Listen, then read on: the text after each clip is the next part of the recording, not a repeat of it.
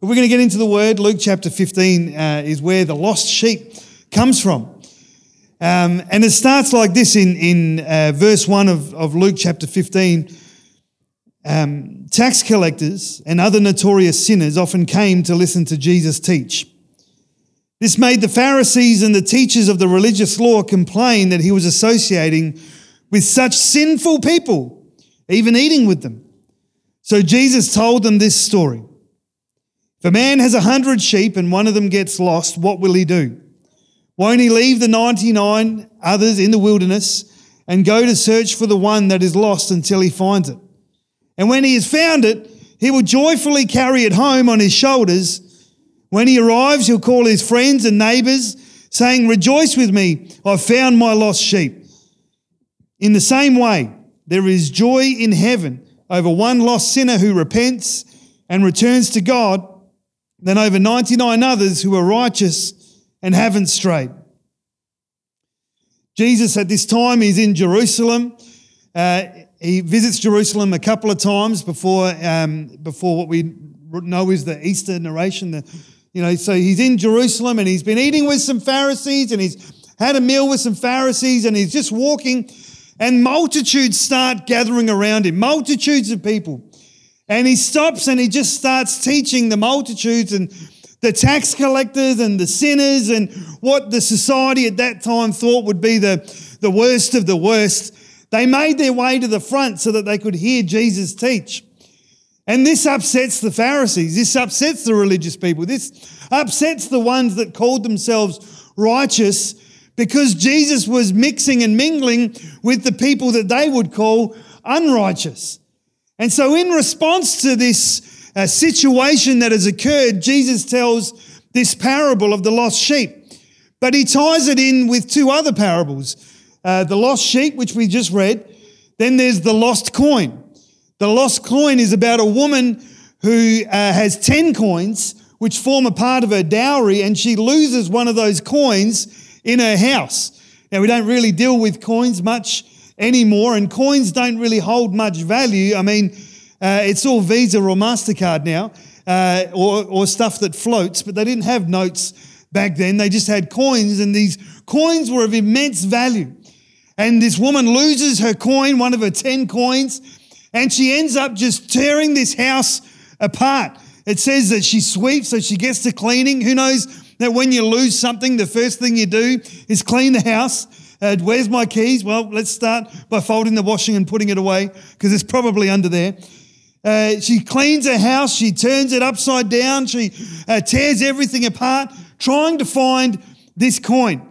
And when she finds this coin, she calls all her friends together and again she celebrates, just like the shepherd celebrated at the lost sheep. Then the third parable which Jesus tells is the parable of the prodigal son or the lost son. These you can read all in Luke chapter 15, and Jesus tells them as one big narrative about the principle that he's trying to get across. And the prodigal son, we know the story. He's a father with two sons, and one of the sons says, "I want my inheritance now. I want what I would normally get when you die. I want that now." And so he's basically slapping his dad in the face and saying, "I can't wait till you die for my money. I want it now." And then the son goes away, and the Bible tells us, and Jesus tells us, that the son went to far-off lands and he wasted it on riotous living. I don't know what that means. You can read into that what you will. But he essentially wastes all his money and he finds himself as living with pigs. He can't afford a hotel room. He can't afford a place to stay. He ends up living with pigs and eating their food. And Jesus says in this story that the son comes to his senses and he thinks, you know what, my dad's servants live better than this. I'm going to go home to see my dad and I'll live just as a servant. At least I'll have a roof over my head. So when the dad who is looking and waiting for his son's return, when he finally sees the son coming home, he doesn't get upset at him. He doesn't get angry. He doesn't lecture him, but he grabs him. He celebrates. He puts the ring of authority that indicates that he's a son, and they kill the fattened calf and they have a big celebration because the son that was lost is now found. These three parables are to tell us, to illustrate to us the depth of the Father's love for us. The depth of the Father's love for the sinner. That he would leave the 99 to chase the one sheep. That he would turn the house upside down trying to find the one coin. And that he's sitting at the end of the driveway watching and waiting and hoping that today will be the day that the son comes home. And it's not that when we do come home or when we are found that there's a stick or there's something waiting to belt us, but the reality is it's a Father who loves us and that he celebrates. He doesn't punish us, but he celebrates us. And that's the reality of the story, that these three parables tell us that when the sinner is found, there is a celebration in heaven. You know, when I lose things, normally they're lost at the worst possible moment. You know, if you lose your car keys, it's only when you need to leave the house that they're lost. And then you got to turn the house and you got to try and find everything. And I'm a routine guy, so I always put my car keys in the exact same place. I always hang them on the same hook. And so if they're not in that place, I know immediately that someone else has lost them and it's definitely not my fault. Absolutely one of the girls has taken them, or Sarah. And so you're muttering under my breath, kids losing my keys. And then I invariably find them somewhere I put them down that was out of my routine. You know, we always lose things at the worst possible moment. I remember growing up in Ceduna, we had a church picnic and we went out into the scrub one day and I don't know why, like you just go to the scrub and you go to the bush and you just sit down and you have a picnic or a barbecue together. I never really could understand why you did that instead of just going to someone's house. I guess it's the novelty of being amongst nature. And I remember I walked off, I would have been 10 or 11, and I walked off into the scrub, into that low-level scrub. It's not like what we have in the hills, but that low-level mallee forest. And I'm walking off, and I'm just in my own world, and I'm just thinking about, you know, I don't know, whatever, Power Rangers or whatever it was that I watched at the time, Harry Potter and all the other demonic things. And so I stop and I look around and I have absolutely no idea where I am. When you're in the middle of a forest, every tree looks the same. And I wasn't able to track my tracks and I started panicking. You know, like actually panicking. Like freaking out a little bit. And then I started just screaming. I was like, Dad! Dad! And I didn't know, but my dad was only like 10 feet away. And he turns around and he goes, yeah? I said, oh, nothing. It's okay. Nothing. I'm okay. Yeah, when we read these parables of the lost sheep, the lost coin, and the prodigal son, we picture the sinner. Who is it that the worst person that you can think of?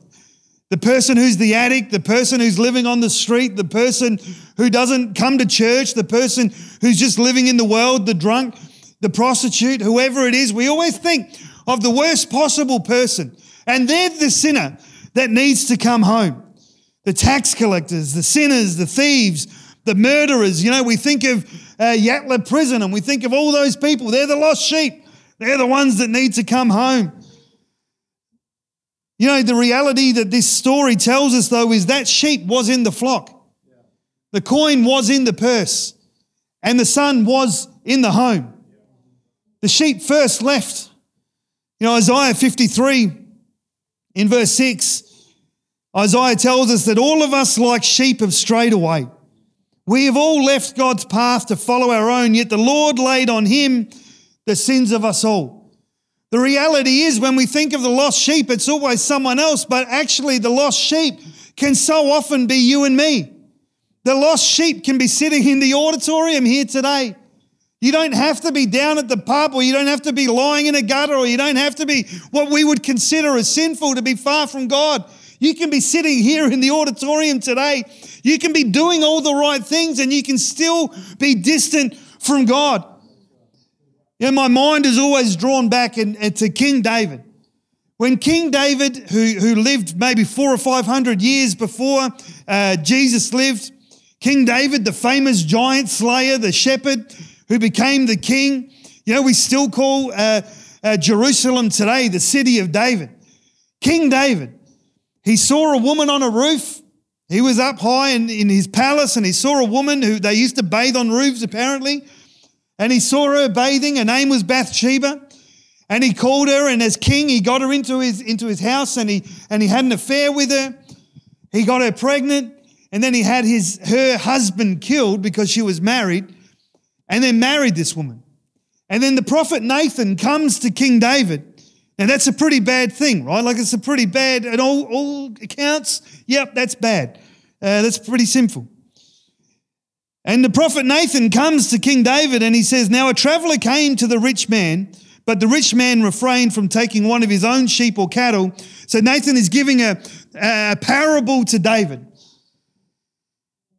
And he says, instead, the rich man took the ewe lamb that belonged to the poor man and prepared it for the one who had come to him. So David is told this story of a great injustice. And it's a story, it's a parable. But King David, in his response to that story, it says, David burned with anger against the man and said to Nathan, as surely as the Lord lives, the man who did this must die.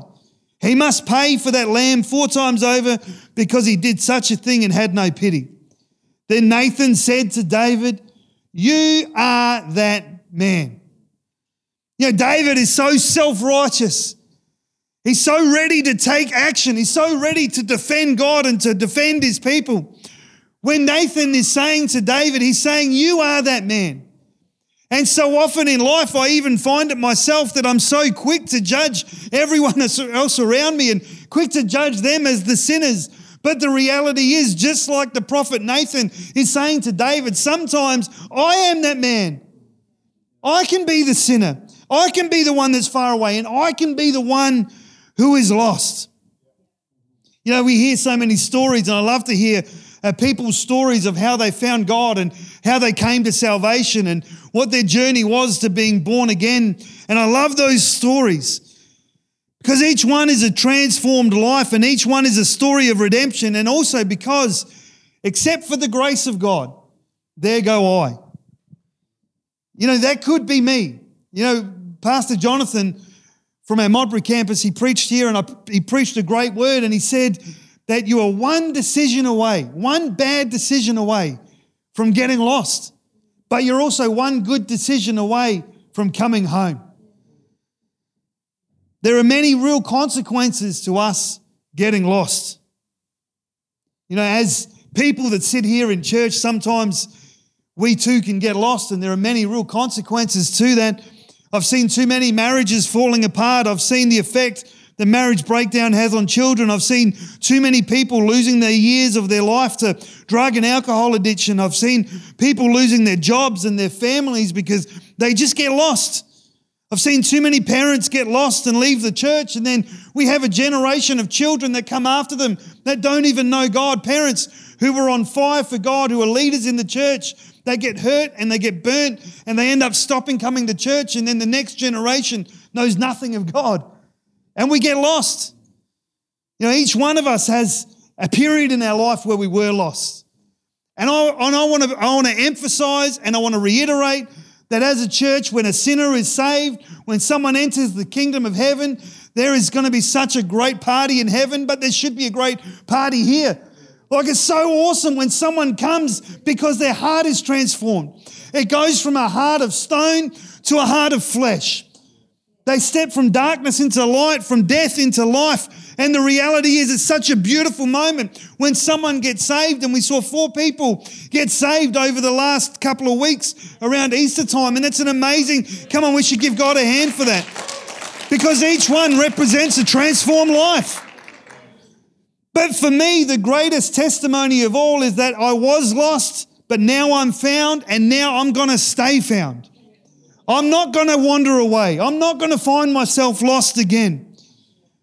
I want future generations of my children and generations to come, and the legacy that I leave, to be people that say, thank God for Phil.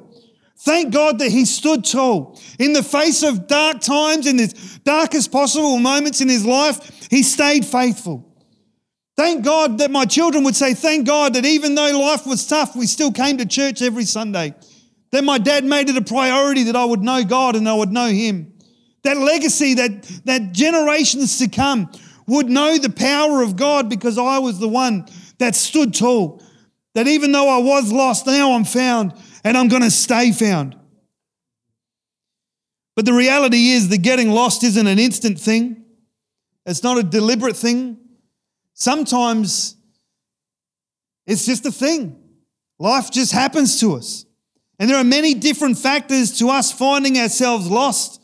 And this morning I want to look at 3 from the parables that we've read through, the lost sheep, the lost coin, and the lost son. I want to look at 3 ways that we can get lost. And the first is the lost sheep. You know, the lost sheep, I've been around sheep quite a lot growing up in the country, and sheep aren't all that clever. And they'll see a patch of grass and they'll just be munching on grass. They just eat. And then they'll see another patch of grass over here and they'll eat this patch of grass. And then they'll see another patch of grass over here. Sheep are they're singularly focused. They love their grass. Haven't introduced them to Hungry Jacks yet, I guess. And they're over here. And then all of a sudden they're having another piece of grass. And then by the time that they've even considered it, they're so far away from the safety and security of the shepherd that they're lost. And that's kind of what happens to us in our life. We just take one step away. We miss church one Sunday. It's not intentional. We get busy periods of our life. Children's sport happens, things happen, and we just, this Sunday I just need a break. This week I can't focus on my devotional life. I can't focus on prayer because I need to focus on this. It's just the one step. It's the one step. 20 years ago, you worked 37 and a half hours a week. You went home. There was no laptops. There was no iPhones. You just went home and you just watched Friends and Blue Heelers and all of the good shows that we used to have. Now the kids sit there and I open up my laptop and I start doing some things, or, your phone's there and you're getting messages, and we're busier now than we've ever been before. I remember growing up as a kid, my mum didn't have to go to work because cost of living wasn't what it is now, and now cost of living is crazy. Petrol is $1 billion. Everything costs so much. Parents have to work. Both parents work. It's not a bad thing. It's just a thing. It just is what it is. We need to do what we need to do. But the busyness of our life can sometimes lead us to neglecting the things that keep us close to the shepherd. As a kid, I remember growing up, and we had a family that lived over the road from us, the Theodosios. And all of us kids all lived on the same street. There was probably about 10 or 15 of us. And we'd all go to the Theodosios' house because they had the best lawn. And so the best lawn out the front, that was where we played footy in winter. And then they had a big dirt patch out the back, and that's where we played cricket in summer. It was pretty simple. Footy in winter, and then at some point there would be a transition. I don't know what it was, but we would just then go play cricket in the back. And you just play. Eventually mum would yell out or send someone to come and get me. It's time for dinner. And then you'd go home. Life is just so much more complicated now.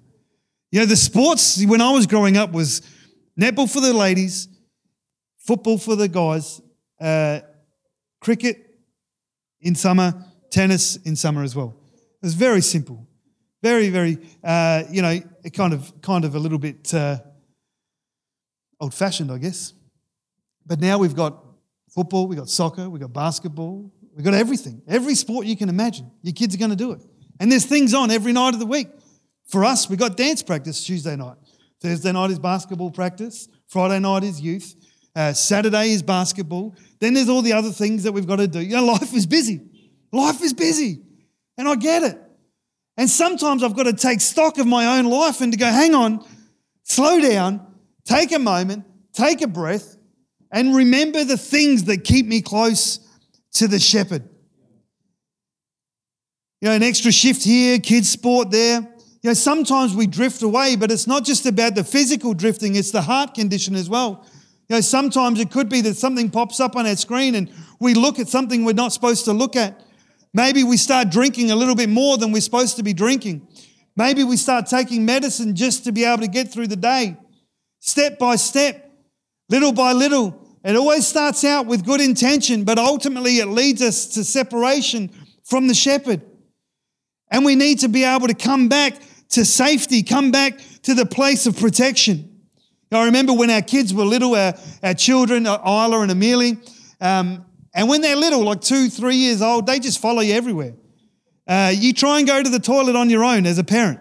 I mean, you got to lock the door, and even then they're banging on the door, and it's like, can I have 2 minutes of peace, please? Children, they follow you everywhere, and you watch them. You go to the shop. Kids are interesting to watch at the shop. And you go and you walk down the aisle, and there'll be something will catch their eye, and they'll just get caught, and they'll stop, and they'll start looking at this. It might be the toy that was hanging on the aisle, or they might get lost in the section in Kmart. And you just watch them, and then they'll see something else, and they'll just go over here, and they'll just look at this over here. And it's so easy for a kid to get separated from their parent. But the kids, they know from an early age that they need to be close to their parent. That's where safety is. That's where security is. That's where provision is. We need to be close to our Father in heaven. When we stick close to us, the Father sticks. When we stick close to Him, He sticks close to us. How do we do that? We spend time with Him. You may not be able to have a daily devotional life because of the life that you lead, but you do have time in commute, whether it's on the bus or whether it's in the car. Put some AirPods in and listen to a bit of worship. You can pray under your breath. You can continually commune with your Creator every day in your car, in your quiet time. Even while you're making dinner, I love to put my AirPods in and listen to podcasts while I clean the house. I clean the house. I did hear a couple of gasps. I love the Dyson, and I do vacuum. When we intentionally stay close to Him, we don't just get distracted and start drifting away like the lost sheep. And as a parents, we've got such a responsibility to make sure that our children don't get lost.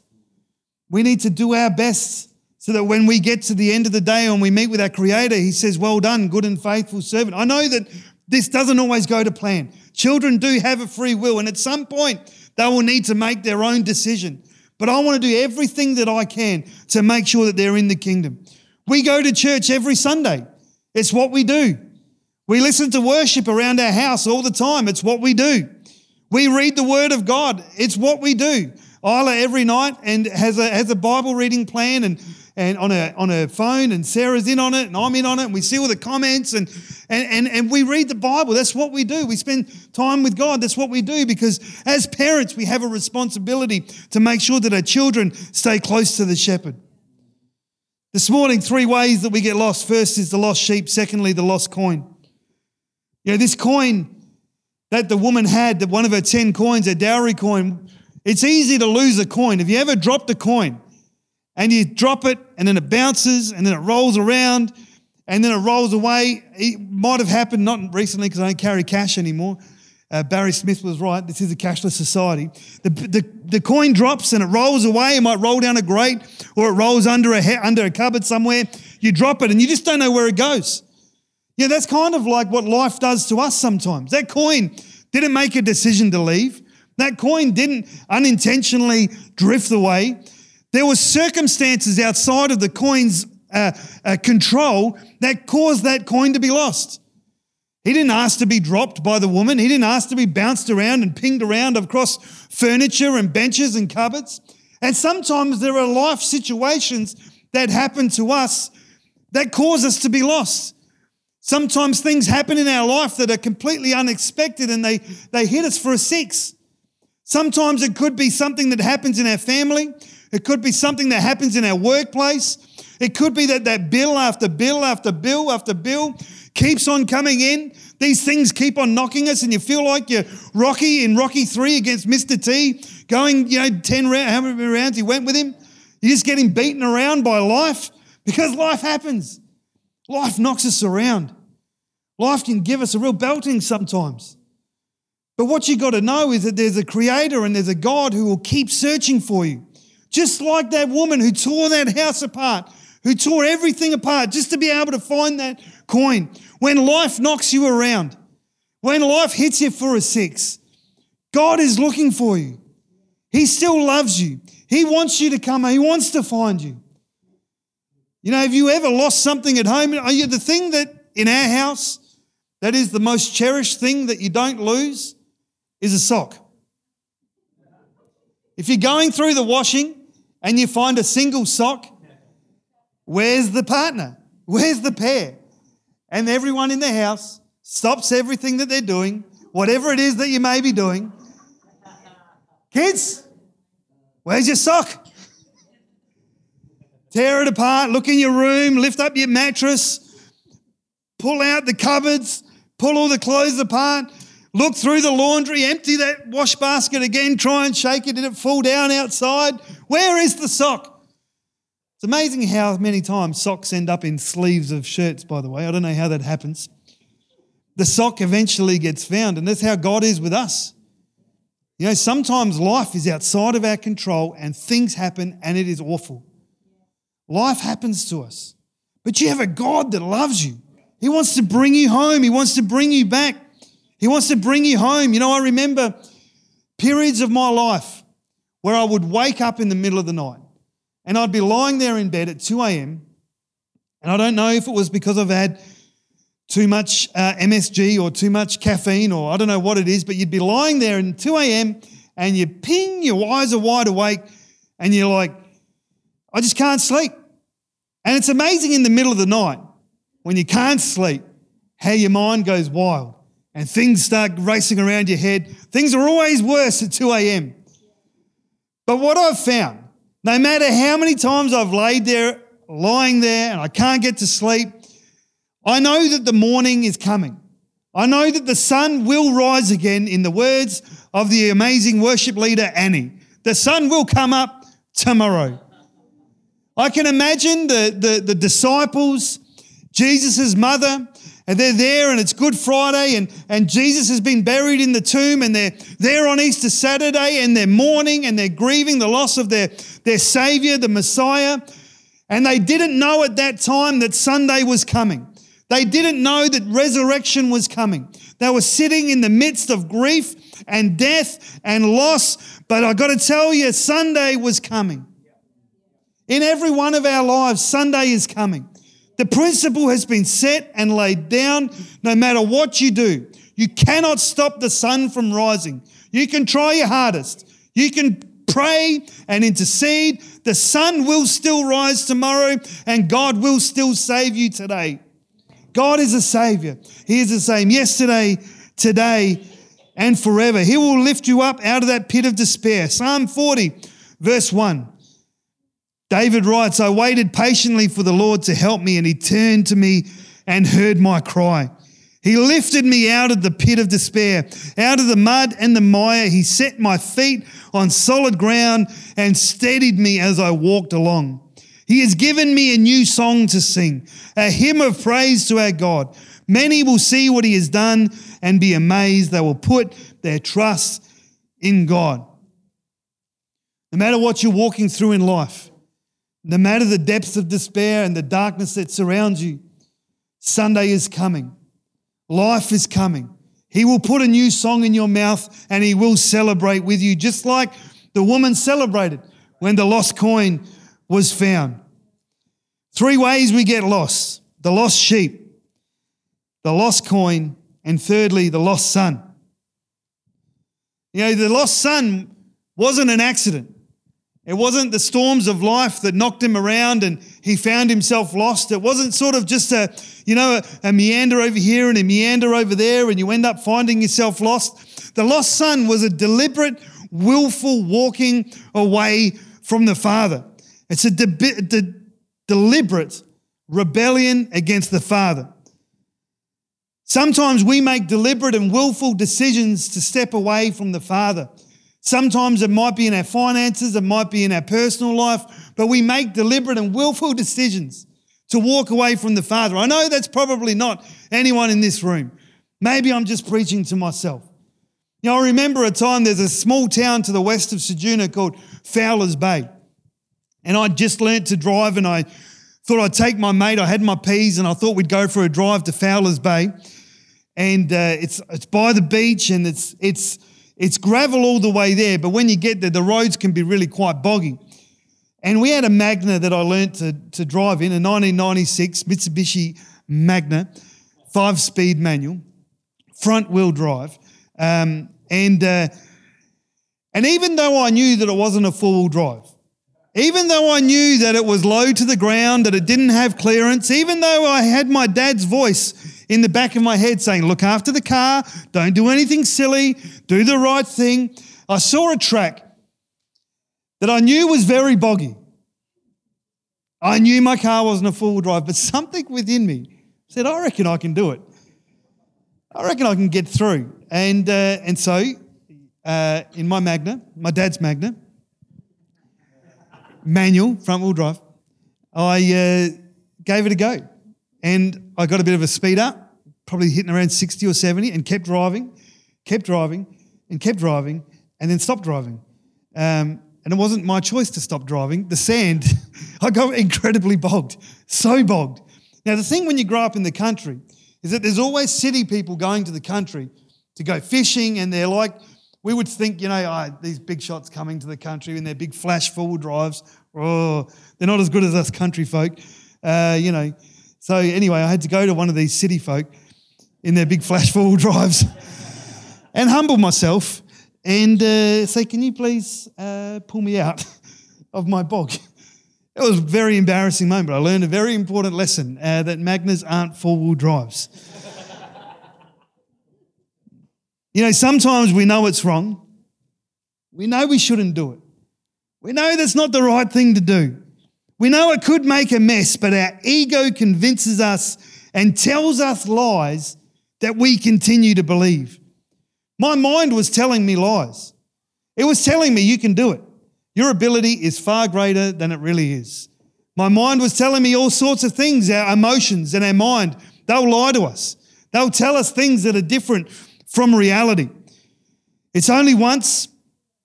No one will find out. No one's watching. No one can see. It's one drink. It's one text message. It's one night. I only watched it once. These things reasons that we put in our mind and we put in our head, and it becomes to a place where we get to a point of deliberate and willful disobedience. I like what Peter says in 1 Peter chapter 5. Likewise, you younger people, submit yourselves to your elders. Yes, all of you be submissive to one another and be clothed with humility.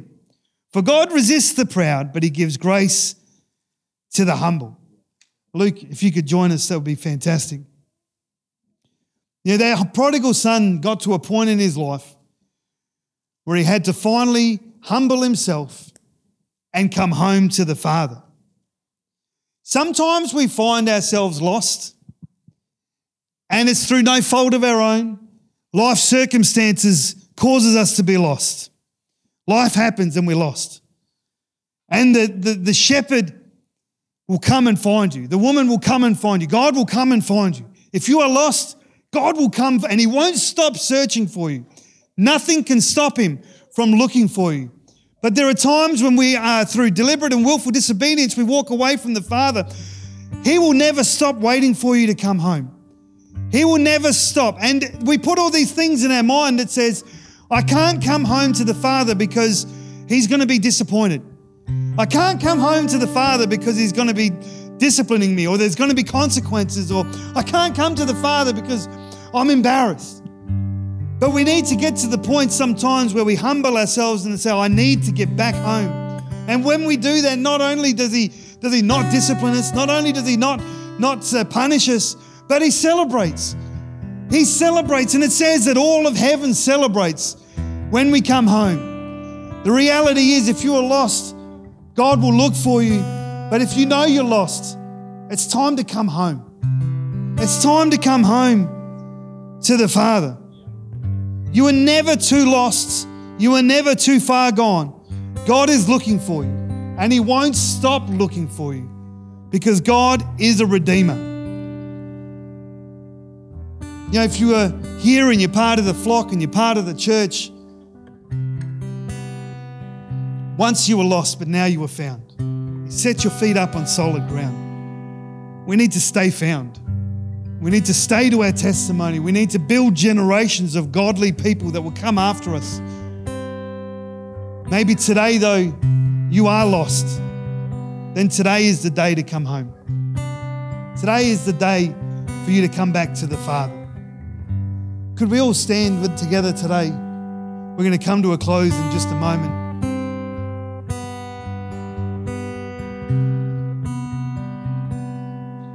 If you're here this morning and you were someone who once went to church, you were someone who once called themselves a Christian, but you've walked away, you're no longer walking with God, then today is the day of salvation. And with every head bowed and every eye closed here this morning, if that's you, if you want to come home, if you say it's time for me to come back to the Father, would you do me a favor and just lift your hand so I can see who you are? We're not going to do anything crazy. We're just going to pray together and then we'll move on with the service. But if that's you this morning and it's time to come home, you've been away, it's time to come home. Would you do me a favor? Just lift your hand nice and high. Is there anyone here this morning who would say it's time to come home?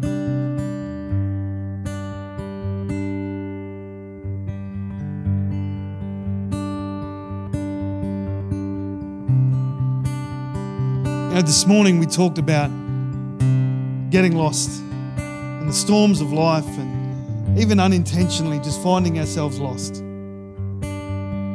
And normally you'd do an altar call and we'd pray for people, but this is an incredibly personal thing because it's between you and your Creator. It's between you and your Father. It's between you and God in heaven. So this morning we're going to go back into a time of worship and if the team could come, maybe that would be great. But Luke, I really want you to lead us in worship. We're going to sing to our Creator. And let's take a moment to stop and to pause and make sure that our heart is aligned with our Creator one more time.